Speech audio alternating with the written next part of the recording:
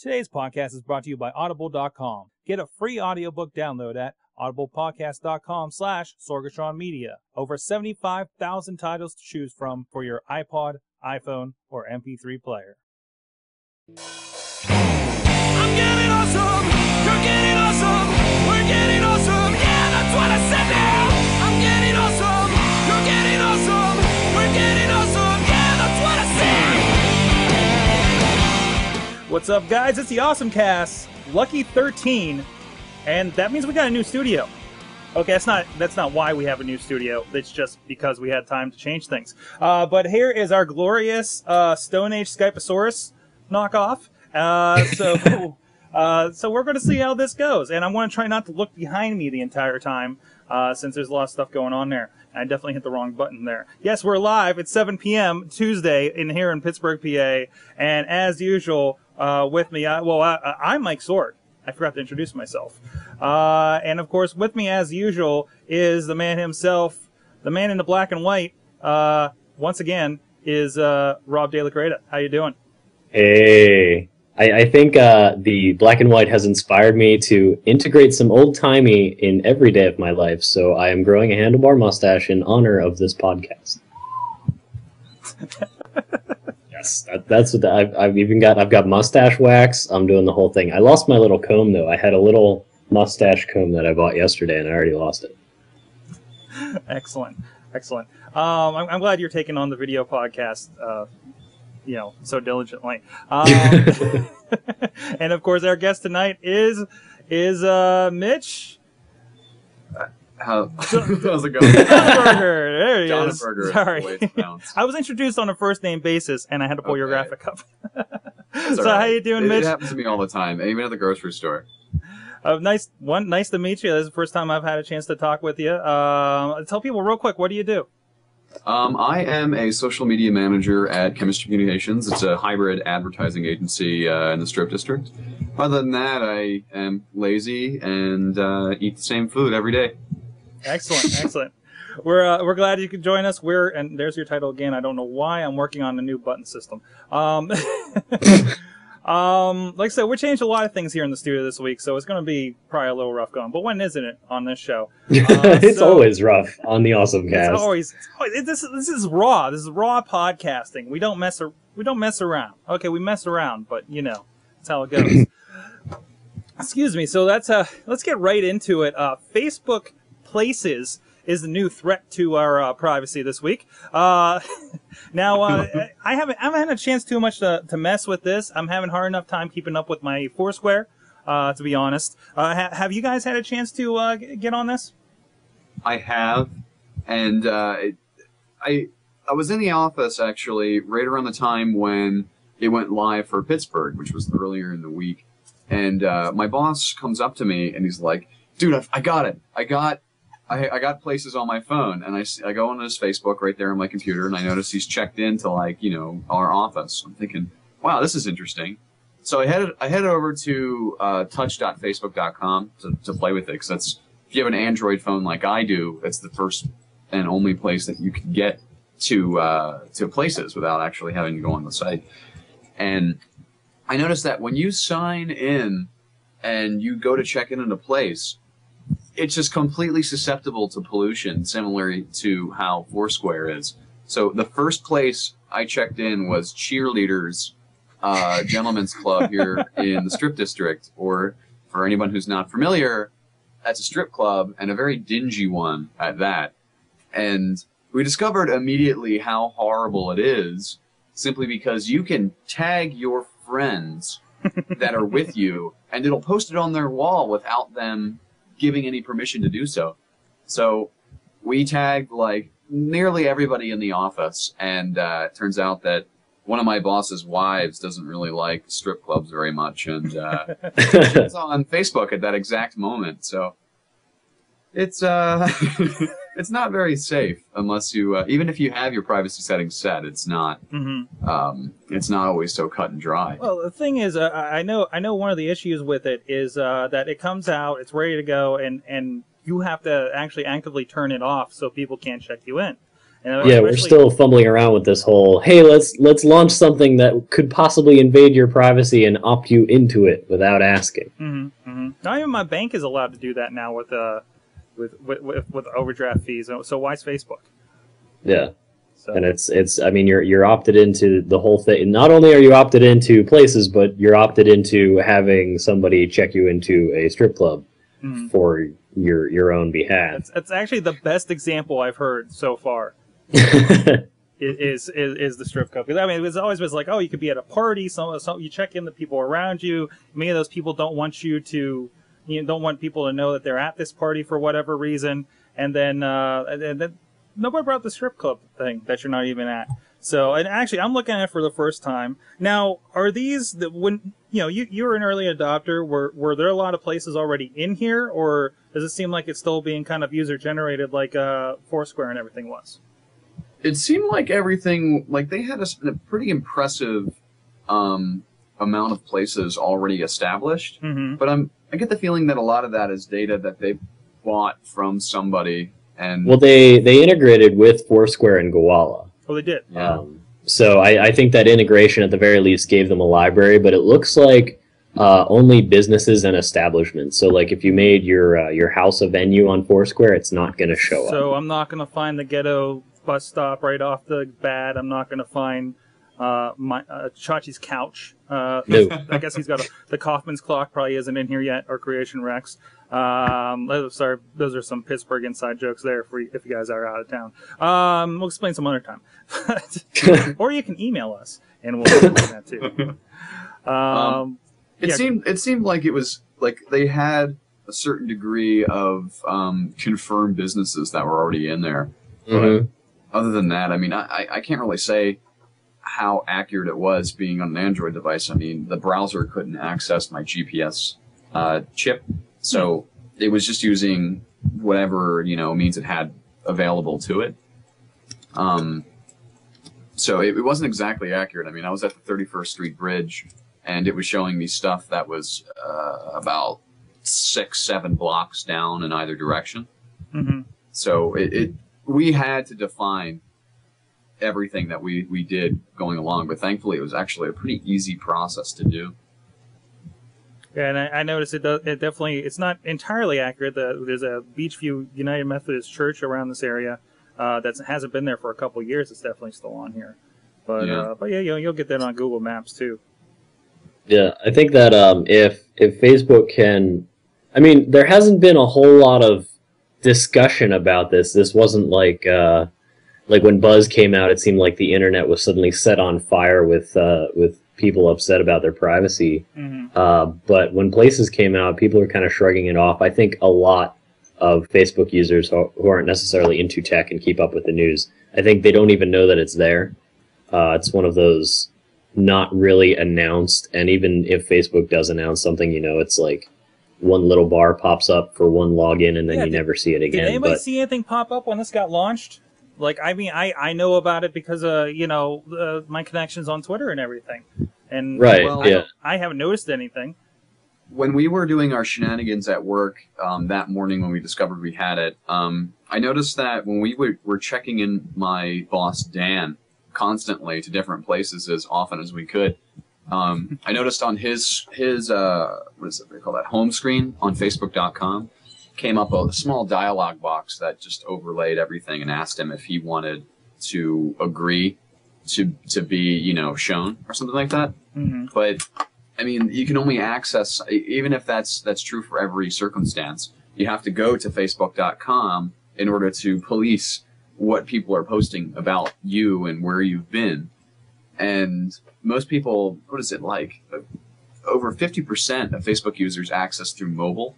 Mm-hmm. So they're not seeing any of this stuff. Yeah. I mean, we're definitely steering towards a more mobile experience, obviously. Like, at this point, if you develop content for online, it's considered working in the mobile space just because it can be accessed from anywhere. And that's a loud car. And you can't fidget with many, if any, I haven't even tried, of the privacy settings on Facebook using a mobile device unless you log into the full website from your phone's browser. You certainly can't do it through the application. But I do know when, because Facebook updated their iPhone application, which is still terrible, but now you can check in on Places. The first time you launched the application after an update, there was a big bubble highlighting Places, which is now dead center in the grid of tools in the application. They really wanted you to know about it on here. For those that don't have it, they're on the iPhone. There's my camera. This is what it's looking like for you guys right now. So what was the touch site? I actually haven't taken a look at that yet. Was it touch.facebook.com? Touch.facebook.com. It's kind of like, it's an offshoot of mobile.facebook.com, but it's better for touch devices. It's just more text rich, or what do you call that? Multimedia rich. Mm-hmm. By the way, this is what the Facebook app appears to be on an Android device right now. An improvement, but still horrible. But no Places. They've said that they're planning a rollout for Android and like WebOS and all those different platforms, but who knows when that could be for Facebook time. I mean, that could be a couple months down the line, really. But I can definitely see if they can polish up this experience, and I mean, for all we can say, because they're being relatively quiet about it for the people who don't read tech news, this could be just a throw it out there, see what it looks like, see how much polish we need, and once they polish it up, this could definitely be something that, I mean, it's already there, it's already in Facebook, which is replacing all kinds of mediums at this point. It's cutting in on Twitter's market share. It's cutting in on email's market share. Some people are, somebody at work today was saying that she never asked for people to email her. She just tells them to Facebook her. Oh, that's like the old MySpace mistake. Yeah. But Rob, they had a big press event last week at like 5 o'clock in the evening, which is like, I don't know, what, 10 o'clock here by the time you get around to it. I mean... But it was still just a press event, and it wasn't like... It's not like a big deal. Nobody's really talking about it. I bet if I asked everybody at work who wasn't in the tech scene, nobody would have a clue what I was talking about. Definitely. Yeah. But yeah, if they can polish this, I mean, Facebook is already integrating everything else. This could definitely take a huge bite out of things like Foursquare and Gowalla. And that's something that I've seen, because my brother has taken to Facebook Places like a fish to water. Mm-hmm. And like, my brother is what you would call like a Facebook social butterfly. 1,000 friends on his personal account, talks to every single one of them. Like, the guy is on the site constantly. And the one thing I noticed that really, really had like places an advantage in Facebook's court is that when you post your place, it posts just like any other kind of news feed, and people comment on that and have discussions based on, you know, where you are. So I've seen my brother just generate entire conversations based on the fact that he was at Toys R Us. Mm-hmm. Mm-hmm. And you can't do that kind of thing on Foursquare. I mean, it's not so much of a social app. I don't just know check about in that on though. Foursquare to be like, MF Fatheads, all right. I'm going to, do something else now. I don't know about that though, because I have mine integrated with Facebook, and it pops up the little thing. I think a little map pops up whenever it happens, so it may be a little more visual than even Places is doing. And I've had that too, where people are like, oh, I've been there last week. It's a really cool place to eat, and there'll be maybe like maybe 3 hits of a conversation going on there. So I think it's kind of the same effect if you have things integrated properly. But then if you're using Foursquare, I think you'd be kind of more apt to do that. Yeah, I think it's a question of how much effort you want to put into it, how many services you want to use. It goes back to that integration thing I was talking about, as far as like, if you're on Facebook, you already have a Facebook account, you're already using a news feed, you're already messaging people, reading all this stuff, and digesting it already. You don't have to follow anybody on Twitter. You don't have to set Places to check you into Twitter or Facebook as well. You don't have to check both your Twitter and your Facebook to see if anybody replied. If you interact with Places, you're already interacting with something that you're interacting with every day. You don't have to change your habits. Mm-hmm. So I think for the non-geeky user, this is like prime territory. Mm-hmm. Excellent. Well, let's move on in the stories. Another one that got popped up, this actually got past me because I'm a wrestling fan, but this is something we've seen before. THQ is getting on the fight against the used video game market with the new SmackDown vs. Raw 2011. For those not familiar, it's pretty much like your Madden for wrestling. They put out a new one every year with a list of new improvements and everything. That's why I haven't bought in 3 years, because it's pretty much the same damn thing. But anyways, what they're going to be doing is, let's see, they're supposed to be adding additional content, which includes the multiplayer feature with a code included in the package, which of course can be only used once. I believe Madden in the past has used something like this. There's been other ones that include certain content if you bought it and had that code. I think the Rock bands and the Guitar Heroes, mostly Guitar Heroes, have had this kind of code situation, which makes when I'm looking for a Guitar Hero for me and my wife, it's a concern. It's like, okay, am I going to buy a new one? Am I going to save a couple bucks buy a used one, but maybe not be able to import all my songs? Right. So it's a really interesting move that they're making. What do you guys think of this? It seems to me like this is an argument that is as old as time, where like I think it has more of a testament to how convoluted the distribution process is in digital media, rather than the trends that are going on in consumer level. I mean, there's no reason that one party should blame the consumer for leaning towards saving more money. I mean, that's the entire basis of economics, is everybody trying to save the most money and get the most result. But, I mean, this is something that digital distribution has shown really helps things. I mean, when you have an establishment like Steam, that sells directly to it. I mean, there was this article that got posted. The guys who did that game Darwina, Uplink, and several other games. They got a new one coming out. I can't remember the name of, but they almost went bankrupt simply because they just ran out of money. They weren't selling enough, and they couldn't find good distributors for their games. So, what saved that company and allowed them to make their most recent game is selling through direct distribution methods like Steam. Steam made them a buttload of money. They got they got like an entire year of operating what do you call that, operating money, Capital.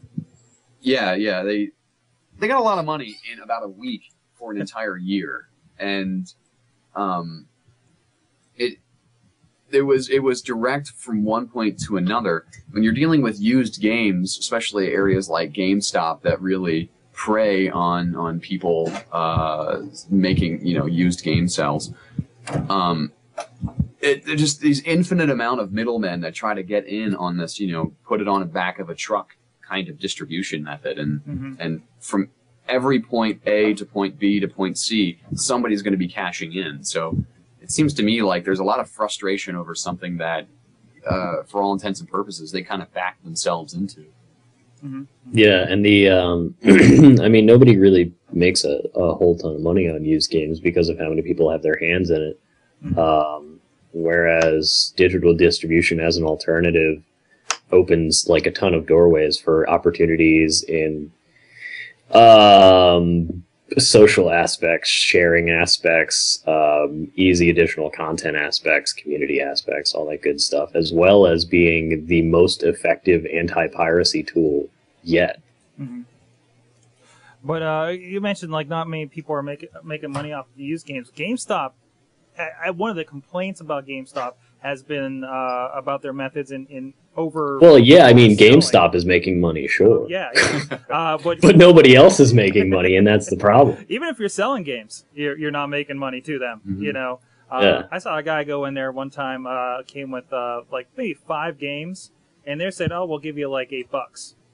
Yeah, I thought he was going to punch the clerk. Yeah. With that, and then they go and sell them for like $20 a piece. At least a couple of those are probably sold for $20 a piece. I mean, the markup is ridiculous because they'll, depending on how they are, they'll sell. Probably buy them back for half the cost, sell them for $5 less. What are you getting out of that? But then you have groups like the Exchange here in Pittsburgh, where they actually mark stuff down if it's a little bit scratched or missing a book. Yeah. Which we'll not get started with GameStop. I have my issues with them.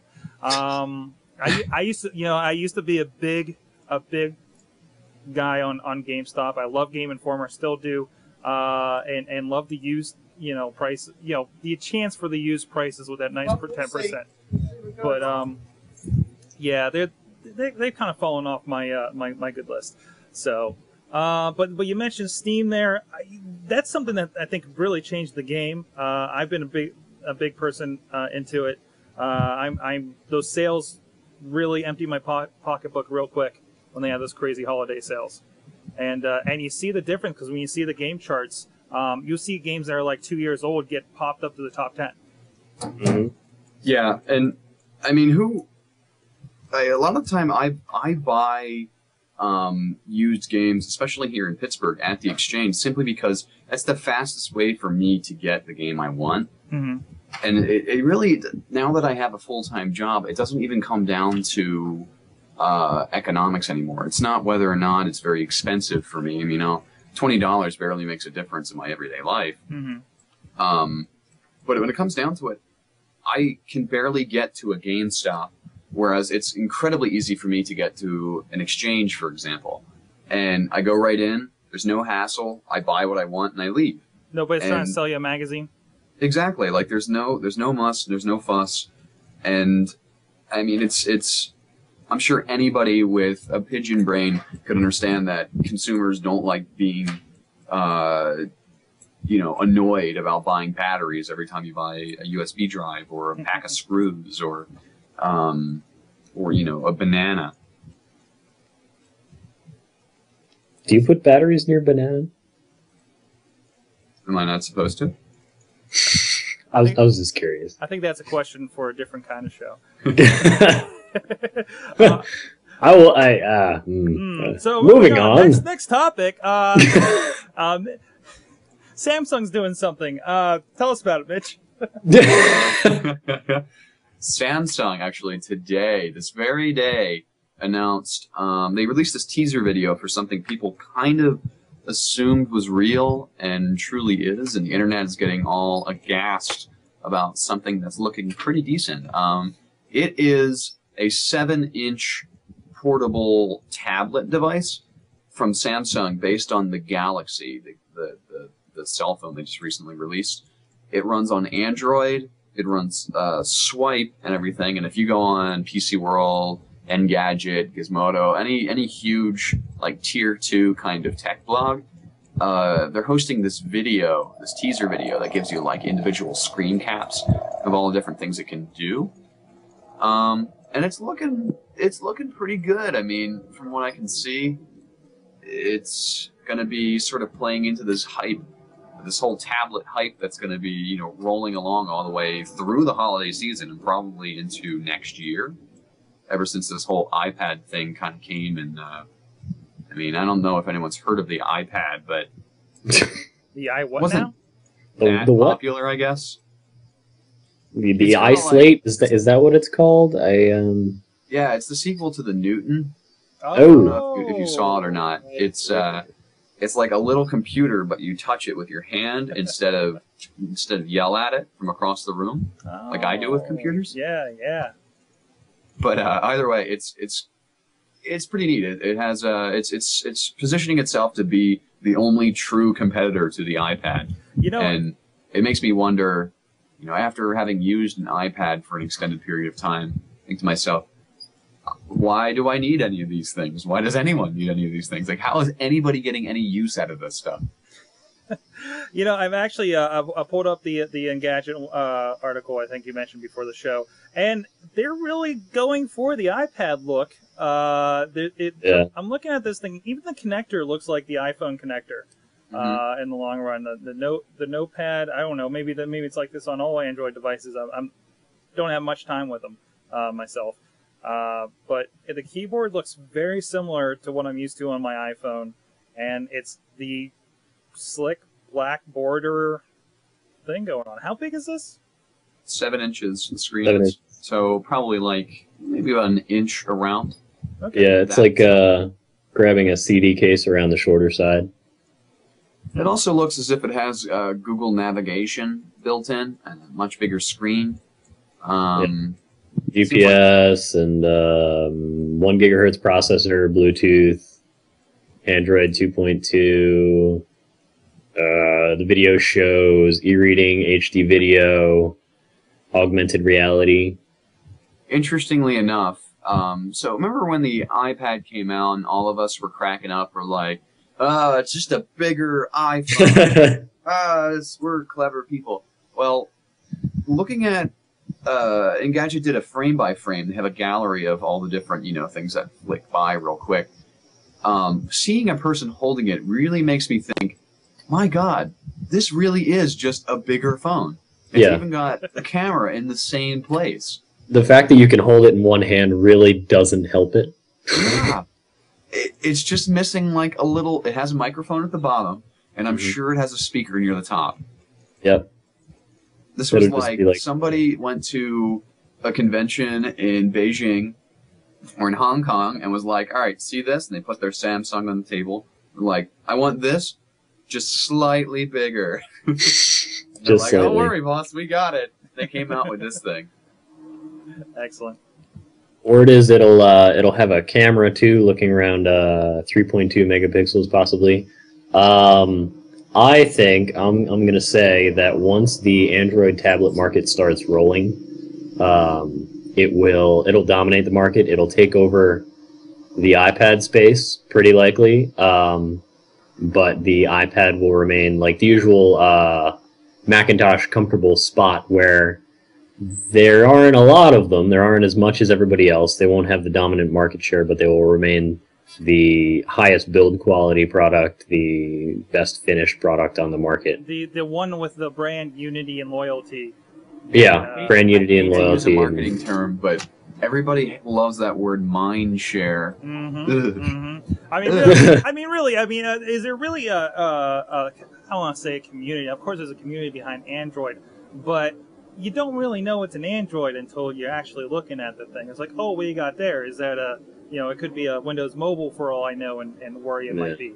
But it's also, Android's popularity is also a large case of people walking into like a Verizon store. Exactly. They've heard of the iPhone, but they can't get the iPhone, so they ask for the next biggest thing, or they're looking for a similar device, or they just ask for a smartphone in general. At this point, chances are it's going to run Android, and they don't even know it. Yeah, exactly. And it goes back to, I think this is going to be our PC versus Mac of this of this space, Yeah, absolutely.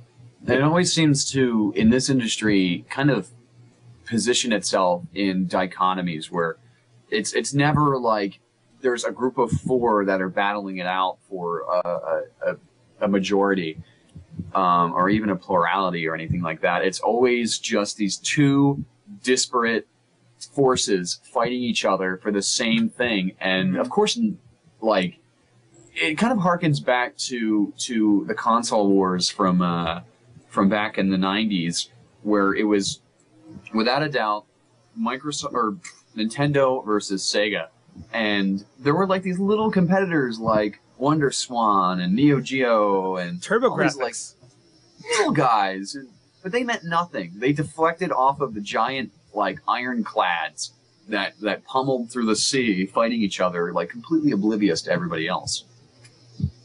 Yeah, and I think more to the point of the PC versus Mac thing and all that, especially considering, I think I was talking about it last week, maybe, but all the developer issues with developing for the iPhone and how it is starting to make more and more sense to develop for the Android. Because I was just thinking about, like, tablet-wise, what applications would really scream on this device, and I don't think there are any that exist just yet. And a lot of the applications being developed for the iPad right now are just starting to get to that point where it makes it a really impressive use of the device. So combining developer frustrations, stemming a tide to push towards more Android development, that could definitely lead to a whole lot of success in the Android tablet market. Mm-hmm. I'm just happy that there is a real competitor for the iPhone. I don't think I'll be switching anytime soon, but I'm glad there'll be something to kind of make Apple think, oh, maybe we should keep up with our competitors and add, something stupid like copy and paste doesn't get left out for 3 Absolutely. years. You know what I mean? I mean, that's completely a situation that was from lack of real competition. Yeah, and I mean- competition stems innovation. It keeps everybody on their toes. Yeah, So and let's be honest. The BlackBerry and the Windows Mobile have been old news for as long as this thing's been out, and there's been no pressure for them right. when they're pushing that many units. So Yeah, and I mean, even then, to the point, Android has so much catching up to do. I mean, I've been on a Droid X for a little while, and I use an iPod Touch for like 3-4 years as one of my main away from home computer dealies as a PDA and everything. And holy crap, Android does not come close to the developer quality that the iPhone has. Mm-hmm. And that reflects right onto the tablet sphere, because both tablets and phones now are sharing common operating systems, and all that app stuff just transfers right over. Mm-hmm. And I've noticed that when I have an Android phone, I find myself not doing this all the time like iPhone users are, where they just have something to do on it all the time, even if it's like, I'm playing Flywheel, yay! and I have an application that looks like I'm drinking a beer, and everyone's like, oh, that's so impressive. But on Android, I go, all right, dude, oh, hey, Twitter. And I check Twitter, and I'm like, cool, that was fun. And then I'm done, because there's nothing else to do. Yeah.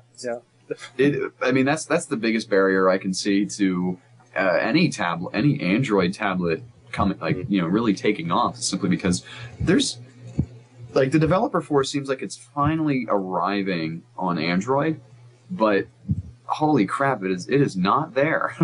Yeah, it's going to take a bit of time. I don't really expect developers to be taking this seriously until the holiday season, because, like you said, this is we're right on the heels of the release of this device being the first Android tablet. Well, the first Android tablet anybody cares about, I should say. Whereas when the iPad came out, I mean, before it was even released, people were dropping literally millions of dollars into the development of applications. And right now, people are still looking at Android as a tablet and saying, well, let's get that iPad thingy fixed first, and then we'll jump on this weird Google thing people are talking about. Here's the amazing thing, is that there was a huge PR effort that made sure that instead of saying applications, now everybody, even techie people, refer to them as apps. And I don't know when that happened, because I tried to resist that as much as I could. But And now you see it. And now you see it coming around that there's, like we talked about before, there's word about Windows having apps, or your, I think they're looking for apps for the Chrome OS, which is basically just extensions on a browser. And I think even the Safari just changed their extension library, I think, where it looks more like the iTunes Store, and maybe they even refer to them as apps for your browser. So, yeah. Well, for OS X, I mean, it's pretty much always been. I can't remember when they started using the .app file format. Yeah, so that helps. But that was pretty much the birth of it. That the .app was actually birthed out of Symbian. And then eventually just bumped into GNU Step and Mac OS X. And then all Mac users, for as long as I can remember, have been calling them apps. And then the iPhone got apps, and then every application on the planet is considered an app. Now that something like that's mainstream, we are all saying it. So, Yes. Well, on that note, let's get into, it's time to talk about our awesome sponsor that we talk about every week, because I use it all the time. audiblepodcast.com/Sorgatron Media is where you can get a free audiobook. Cancel anytime in the first 14 days, and you will get that. You'll run away with that audiobook free on your portable device, so you can literally run with it. So there you go. This week is actually a book I don't think I've talked about here on this show, called Crush It by Gary Vaynerchuk. I like Gary. I like somebody with a different attitude towards social media that isn't afraid to say stuff, and would probably be, we would have to lose the no swearing rule on this show if he was ever on. I think he's the most energetic person Oh my God. I know. This is actually a book. This is one of the first audiobooks that I read, And I'm actually going back to it because I'm kind of hitting a time where I'm going to be hitting a lot of new projects, making a lot of changes, kind of to do what I want to do, with my career. And I need the cheerleader again, And this is the book. It's read by him. It's actually been updated since it came out. So like, there's a lot, and even then it was probably put out probably December last year, and the book a few months before, and he's even updated it. A lot of kind of side notes to go along with the original text, and it's Gary. It's Gary for about 6 hours. And, it's all Gary. If you read this book, listen to this book, even more importantly, and you're not ready to just break some doors down and do whatever the heck you wanted to do, then you have no energy. So I recommend it. It's Crush It by Gary Vaynerchuk. Let me see if I can pull up a sample here real quick. That's one of the nice things. You can always check these out. You can see if there's, I think, what was it? Freakonomics had like 3 different choices for narrators last week. It's always great to check that out.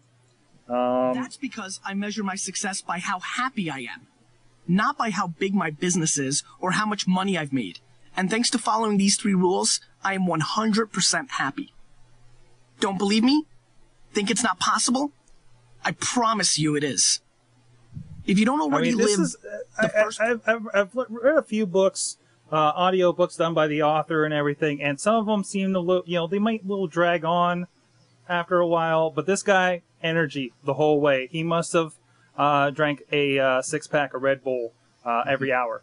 I was just thinking, I wonder how many calories Gary Vaynerchuk burns by opening his mouth.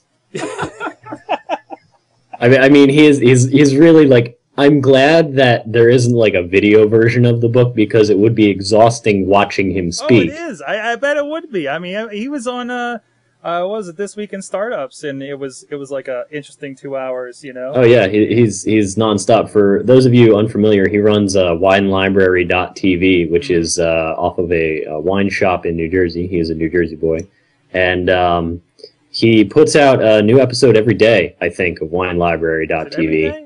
And every single day he has the same amazing, incredible energy, and it blows my mind every time. I've never seen him tired.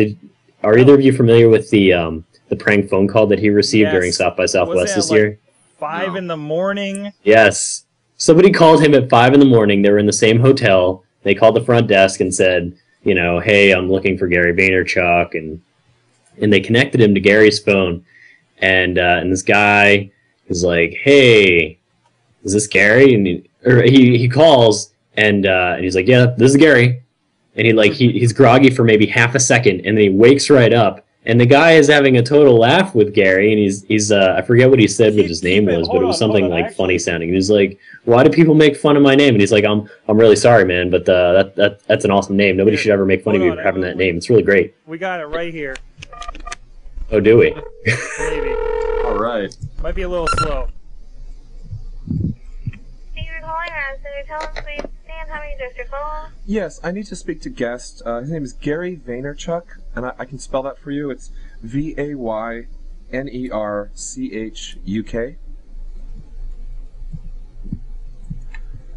what was the first name? The first name is Gary. With the G, right? Yes, please. Obviously, I didn't cue this. Thank you.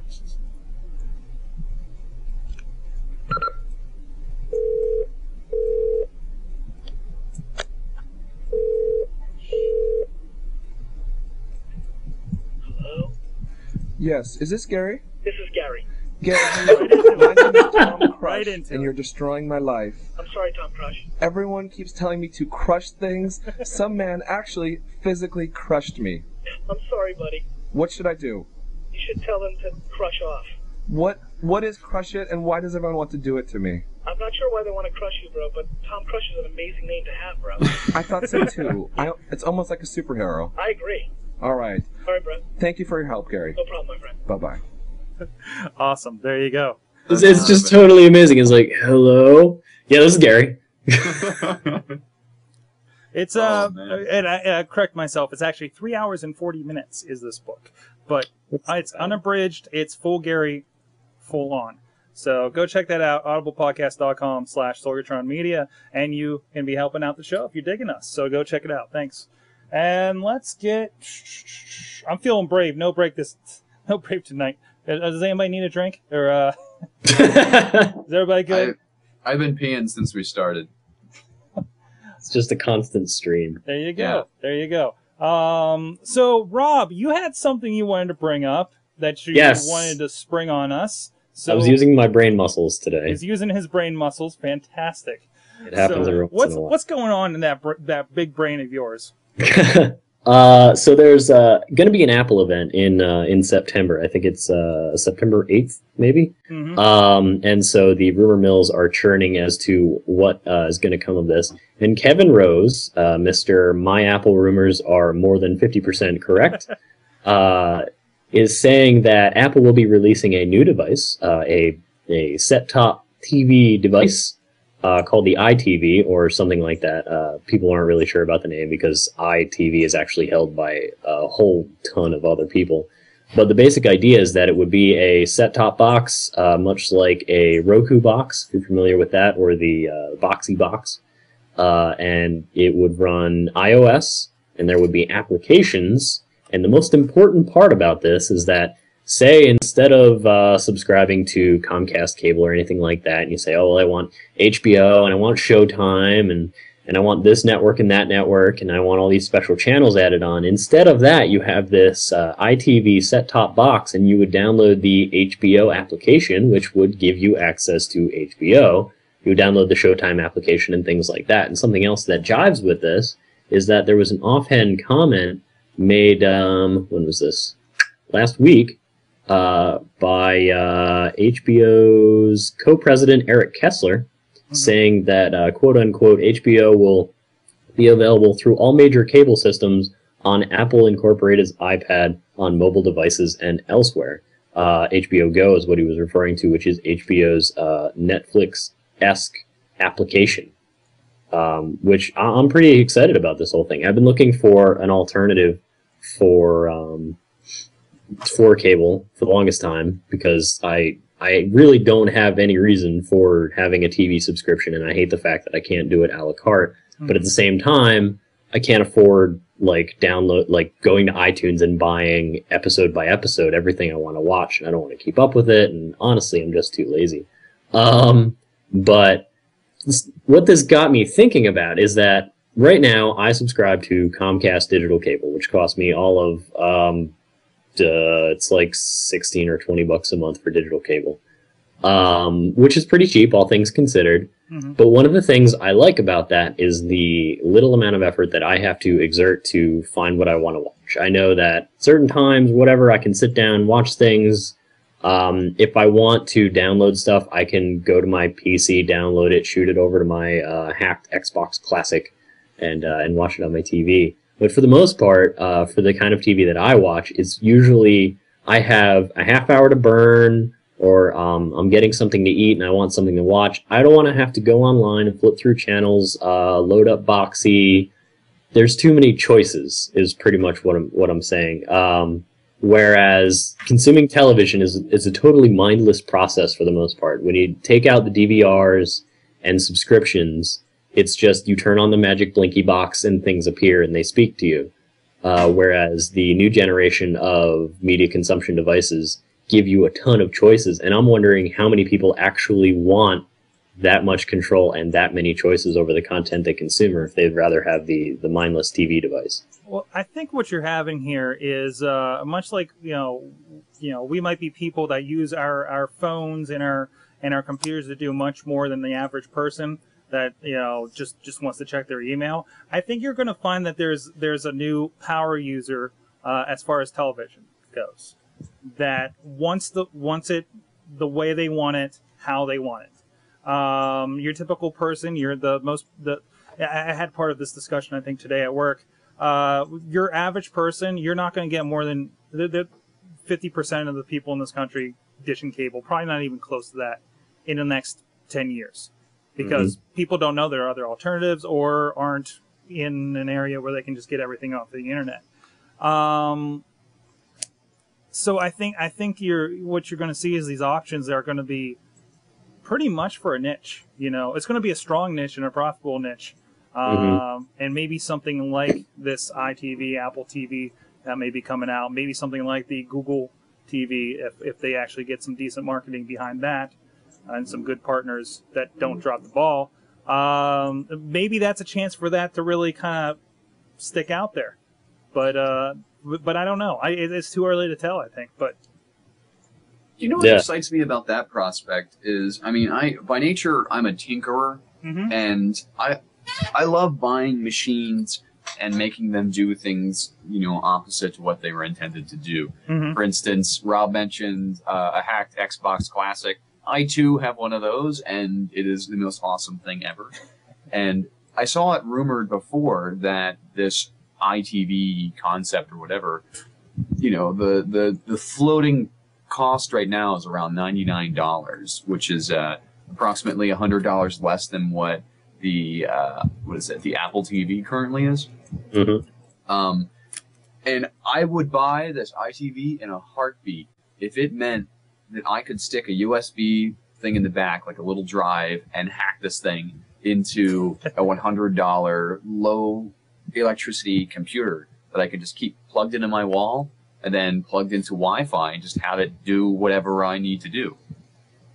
The other thing that people are talking about with the iTV is, as we mentioned a couple weeks ago, the Magic Pad, the mysterious trackpad that people don't seem to like very much. People have brought up that when you use it as an input device for your TV screen, it's actually fairly intuitive. So something like the Magic Pad matches up with something like the iTV, and we could finally have a TV-controlled experience that's a lot easier. I mean, I can certainly imagine that using even Boxy under a touch device is 1,000 times better than using a mouse or a keyboard.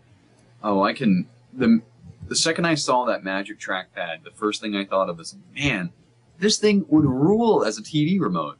If you could make the user interface around that, imagine just having it in your hand and, swiping it and doing whatever you want. But the most exciting prospect about using that is that you have to touch, like this trackpad is capacitive, so you have to touch it with something that has a slight, electro resistance or something similar to the human skin. And the thing I always hated about having remote controls is when it gets wedged between your butt and the seat, and you accidentally press the off button, or like channel up, channel down, the volume starts flying way out of control. You set a book on it or something. Like this trackpad would be awesome if you had to do a specific gesture to activate it, or anything fun like that. Like, you're not gonna screw up your TV unless you really want to. And that's an advantage I'm willing to pay $100 for. I mean, everything's built solid, and no longer do I have to accidentally drop my foot off the futon and then press the B button on my Xbox controller, essentially destroying everything that I've earned. I was just thinking, there's actually a local company in Pittsburgh, and I really wish I could remember their name, but they're developing it's a IR plug that would go in the headphone jack of your iPad, and it turns your iPad into your iPad or your iPhone, I believe, into a universal remote for your TV. I think I've seen something like that. Yeah. And I think the company that made it, they're called the Steelers. They do invention on the side because... Oh, right. To pay for all of Ben's legal bills. But yeah, like when I saw that, I was honestly the first time that I had connected the iPad with the TV, as seeing it as something like, hey, wait a second, this whole touch screen in my hand feels pretty intuitive, because it's kind of hard for me to wrap my brain around the idea of, just like when I use my Wacom, it takes a lot to get used to using a Wacom on the side and then looking at the screen compared to using something like a Cintiq, which is the Wacom screen you can just draw on. And I guess it's one of those experiences that once you use it, you don't look back. And so ITV, Magic Trackpad, Apple, Kevin Rose, epic win. Yeah. There you go. That kind of lends to, because I think we brought up the thing Andy Anako was talking about this, like it could be a game device. Yeah, it opens a lot of. I mean, you could. I could play Angry Birds on my TV. Oh my god. You know, we can already play Plants vs Zombies on our Xbox Game of the Year edition. There you go. There's their big announcement. So, are you guys playing that? I've been afraid to bite on it because I heard about how addictive Plants vs Zombies is. I haven't touched it. I also avoided Angry Birds for the longest time. This game is not new, but I think Alex Lindsay had mentioned it a couple times, and based on that, I had decided not to touch it because it would ruin my life. And it's the anti-suggestion if it's taken over Alex Lindsay's life, apparently. Yeah, it really is. If he says that it's a great game, it means you don't want to touch it because it will ruin your life. And I have spent a large part of every spare minute of the last week playing Angry Birds. Yeah. Field Runners was mine. So yeah. I played through Plants vs Zombies when it came out on OS X, and it was fun. But the thing is that when you match that with a tablet device or something handheld, I can see why that game would destroy like relationships and end marriages, because it's one of those games you can pick up and play, but it's not presented poorly. It's everything in it is well done, thought out, humorous, enjoyable to see. And the best part is that when you're playing this game, you're constantly unearthing new things. It's like the evil genius approach to keeping people playing a game. And yeah, you probably shouldn't touch it if you have any meaningful responsibilities like pets or birds that you need to feed. Mm-hmm. So I can imagine that they'll die. So touching back on the Apple TV real quick, what do you guys think of the Google TV? Because I don't think we've talked about it much on this show, and what they're doing with that. It's a noble cause, I think, because the FCC has been fighting for a la carte cable service for almost 25 years now. And the problem is that there's really only one or two justices, or no, appointees to the FCC that think that's a good idea. You know, the others are like, nah, we don't want any of that. That doesn't make any sense. And it might be nice to finally have huge titans like Google and Apple to really kind of present the fact that there is a consumer demand for that kind of pricing scheme, and really kind of set the bar to allow that. Because by the way that television distribution works in the United States legally, it's not always legally permissible to do a la carte price tiering and things like that, like choosing which ones you want. It's really convoluted the way the law works in that, but if Google TV and Apple TV or whatever, if everybody kind of teams together and really makes a good push for doing that kind of thing, I mean, we could probably see legal changes in a national sort of federal level. And yeah, that's why I can support this, I guess. It's scary, but I guess I can. It seems like the very recent technology stance has been, if you build it, they will come, in the sense that if you build a net neutrality policy, somebody might actually pay attention and get something done about it. And if you provide a platform for a la carte TV service in the form of Google TV or Apple's iTV, if it even exists, then it, just like when Steve Jobs looked at piracy and downloading songs, and he said, you know what, how about we just make a store out of it and we'll see what happens. It wasn't necessarily the status quo or anything, but it turned out to be hugely successful because he built a place for it to happen. I like how Steve Jobs seemed like an 1850s oil baron there for a second. I do think that these people just need a store to work in. They just need a store, and a clerk, and some nice windows, and everything will come together. Just because of your old-timey looking over there. It is because I'm old. You just wait until this mustache gets out of control, all right? We already started. We need to get you a fedora and a monocle. Yes. That'd be perfect. I do need a monocle. All right. On that note, a couple of things real quick before we wrap this up. We do want to mention, I don't think we mentioned it here on the show yet, but there will be a live presentation you can attend if you're in the Pittsburgh area in the near future here for the Awesome Cast. We have officially, I don't think they changed the time on us or anything.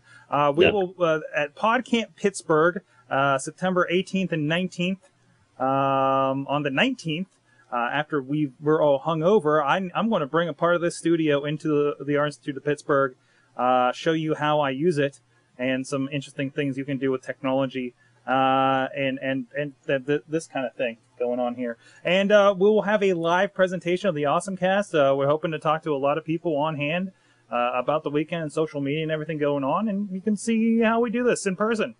I'm going to have a panel, too, by the way. Oh, excellent. Saturday at 3 o'clock, I'm going to be talking about internet memes and stuff, and generally being a bother to everybody there locking in the room with me. So, excellent. If you're there, come try not to throw things at me. When I'm trying to teach, my reflexes are somewhat diminished. And I will have a session as well. I have no clue what it's going to be about, but I'm going to have one. Me and Jay Finelli, we're going to talk about something. Are there any candidates? I can promise you that. Are there any candidates, or should people just be sending you suggestions? We've got a couple ideas in mind. To be perfectly honest, we talked for like 4 hours the other day. We came up with a lot of great discussion topics that would offend a lot of people. But we couldn't quite find anything that was safe for the conference. It is early in the weekend, so you don't want to take everybody off that early, I guess.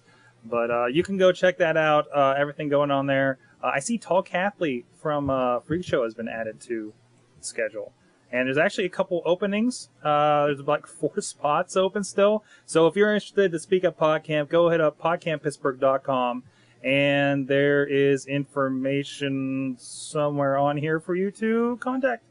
Missy Sorg would be the contact, I believe, for that. And we also just finalized our T-shirt design. You should be excited about that. And thanks to the wonderful John Fisher at Sticker Giant, we will be having super awesome real vinyls with real ink this year, so they won't rub off a day later. Sweet. Nice. Also, speaking of T-shirts, I got something cool in today, guys. There you go. The first official T-shirt. Look at that. For Sorgatron Media. Next one's the Awesome Cast. We're going to get figured out. But there you go. Represent. So, sorry, audio listeners, for that one. And what else were we supposed to bring up, Rob? Is that it? Hey. Go ahead. Okay. I don't think anybody has sent us an email yet. Am I right on that? I'm thinking not either, but I know why they didn't send us any voicemail either. Because I figured out the other day. I screwed up when I was giving the number out. I should have known when it wasn't 724. But that number is, let me see if I fixed it here, 724-25-ACAST. That's 252-2278 for you guys. It works. It's got my voice on it. You can call it. Apparently some credit card collector has been calling it, though, for whoever had the number beforehand. That's been interesting. But we hope that you don't want to take our money, and you'll give us a call and let us know about the show. Let us know stories that you would like us to bring up on the show, and tell us what sucks. So, yeah, I think if people don't start contacting us, I'm just going to start making garishly incorrect statements as fact. And wait for somebody to call my bluff, and just see how far I can push it. Once personally punched a cantaloupe through another cantaloupe through a bank. Yes, it was pretty remarkable. True fact, actually. You can correct that, and you can disagree with that at contact@awesomecast.com, at awesomecast on Twitter, and of course awesomecast.com. Or you can agree with it if you're into punching cantaloupes. You can support that statement. That's fine. That's fine too. Yep. And of course, typically we're here at 7 p.m. Tuesdays Eastern Time. Over at sorgatronmedia.com is where the chat room and live stream is. That is not the case next week. We are moving to 10 p.m. As we've done before, to solve some scheduling conflicts. Is that right, Rob? Yes, that is right. I have important things to do, so we're going to push it back a little bit. So if you disagree with Rob's important things to do, make sure to call us at 724-25ACAST or drop us an email at contact@awesomecast.com. All right. Well, hey, Mitch, where can people check you out if they want to see what's going on with you? Well, I am all over the Twitters, and my common name is M Sprout, M-S Prout, pretty much all one word. It's kind of a long story, as most internet handles are, but that's my Twitter name. And if you Google me for any of those things, you'll find me pretty much anywhere. So, if you want to see me yelling about stuff on Twitter, that's the place to do it. Fantastic. Where do you yell about stuff on Twitter there, Rob? I yell about stuff on Twitter, about Twitter, at Twitter, at ROBJDLC. That's me. And, of course, you can check me out at Sorgatron, or Sorgatron.com is where I write things, SorgatronMedia.com, where we have all of our presentations of the multimedia flavors. So, well, thanks a lot, guys. Thanks, Mitch. I hope you can come on the show again. It was a great time. Yeah, absolutely. And you guys, we'll see you guys next week here. Awesome Cast, late night edition.